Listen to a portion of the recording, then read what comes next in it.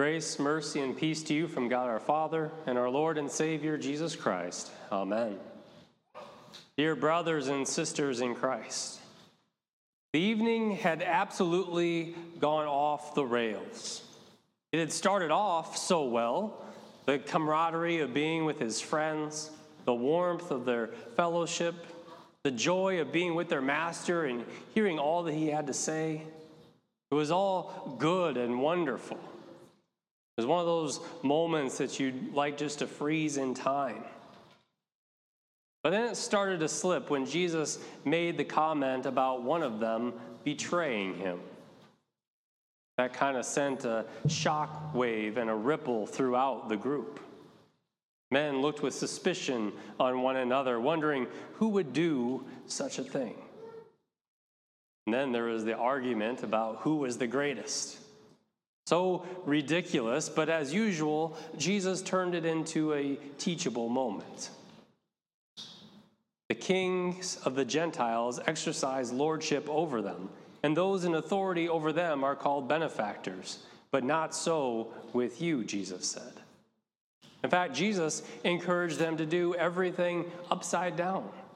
He said, "Let the greatest among you become as the youngest, and the leader as one who serves." Then for Peter, it got awkward when Jesus leaned over with a troubled look on his face and said that Satan had demanded him, but Jesus prayed for him.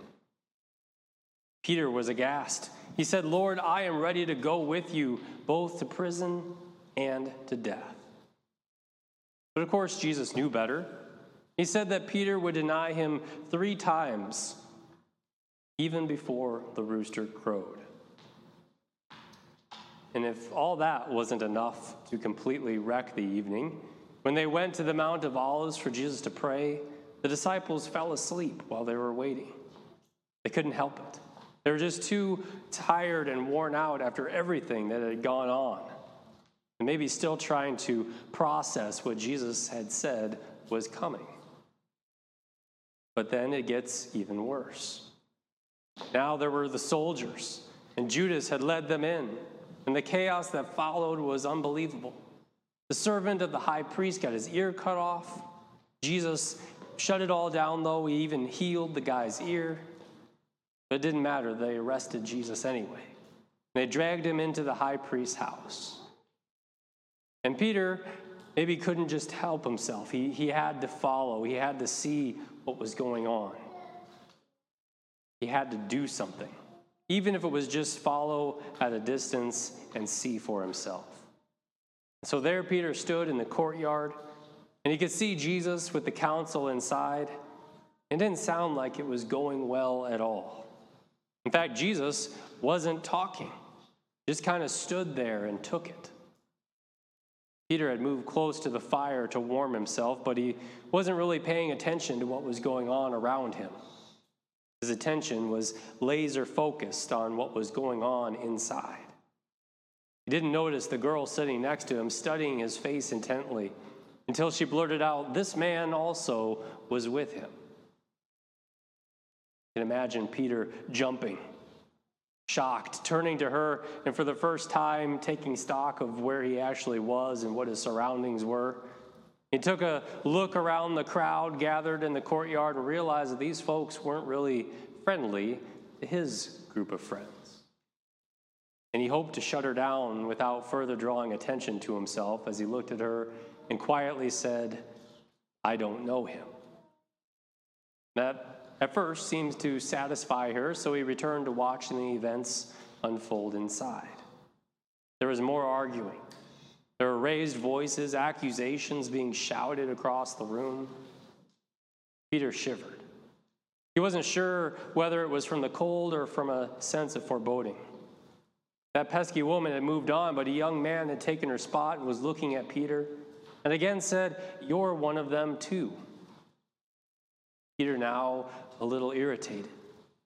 He needed these people to quit interrupting his concentration. He was trying to hear what was happening to his Lord and Savior. "Man, I am not," he said. The young man seemed to take that at face value and walked away. Although Peter noticed him a little later whispering with a group of men off in the distance in the courtyard. But still, his eyes were riveted on Jesus and the proceedings that were going on inside. Time passed. It was late at night or maybe even early in the morning. Peter had lost track of time. He couldn't tell exactly what was happening, but it didn't seem to be going well. There was yelling. The high priest had been carrying on for a while and was obviously agitated. And that's when it happened. From across the courtyard, a voice rang out. As soon as the man began speaking, Peter knew he was talking about him. He was standing, pointing at Peter, saying, "I'm telling you, this guy was with him. I heard him talking earlier. He's definitely from Galilee. His accent gives him away." All eyes turned to Peter. He wasn't sure how to react. He wasn't sure what to say. What if they realized that he really was with Jesus? Would they arrest him too? He didn't know, and he certainly didn't want to find out. He figured if he responded aggressively, maybe they'd stop saying it. So again, he says, "Man, I do not know what you're talking about." He spit out each word in turn, hoping this guy would just back down and leave him alone. But the courtyard grew quiet, and Peter heard a rooster crowing in the distance. Peter just glared at his accuser for a moment, but then turned to see what was going on inside. And it was almost as if Jesus knew exactly what was happening outside, even though he was up to his neck with the council inside. Slowly, he turned and made eye contact with Peter. His eyes were sad and accusing. And Peter remembered what he had said about denying him 3 times before the rooster crowed. Tears then welled up in Peter's eyes as he pushed through the crowd. He had to leave and get out of that place. He couldn't face Jesus after what he had just done. He was so embarrassed, so lost. How often do you and I do the very same thing? How often do we, like Peter, fail to acknowledge our faith in public because we're scared of how people will react? Or join in the crowd in mocking another believer because we don't want to be seen as different?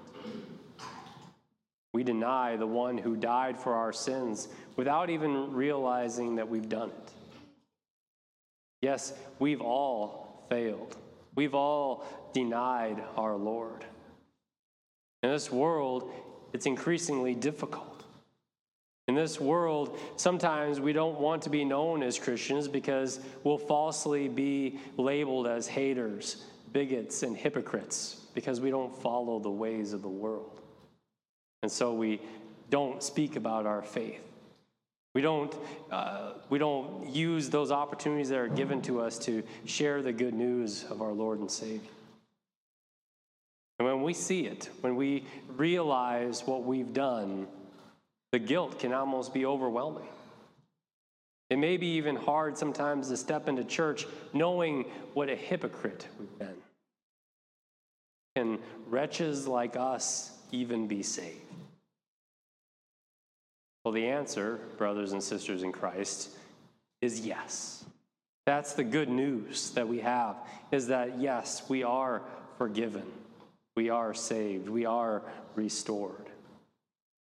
Because after his resurrection, Jesus confronted Peter and his denial. He did it in the form of a question. He asked Peter 3 times, "Do you love me?" And Peter responded in the affirmative each time. And Jesus said in response, "Feed my sheep. Feed my sheep." And so Jesus had already dealt with the denial. Jesus took that sin to the cross along with all the other sins that you've committed, that I've committed, the sins of the entire world. And so the question is asked of us tonight. Do you love me? Jesus asks. And our answer is yes. And as ones who love the Lord, we're told that we have work to do. God, after forgiving us, he sends us out to share the good news, to tell other people about the hope that we have. So don't shrink from claiming your Lord and Savior in public. He has called you to return from your denial because he is gracious and merciful, slow to anger, abounding in steadfast love, and he relents over disaster. His Holy Spirit is continually at work through word and sacrament in our lives to enable and equip us to be bold proclaimers of the good news and the hope that we have in Christ. Because we have good news to share. That our salvation is done, it's accomplished. We are forgiven and renewed. We are forgiven children of God. Because just as Jesus said, it is finished. Amen.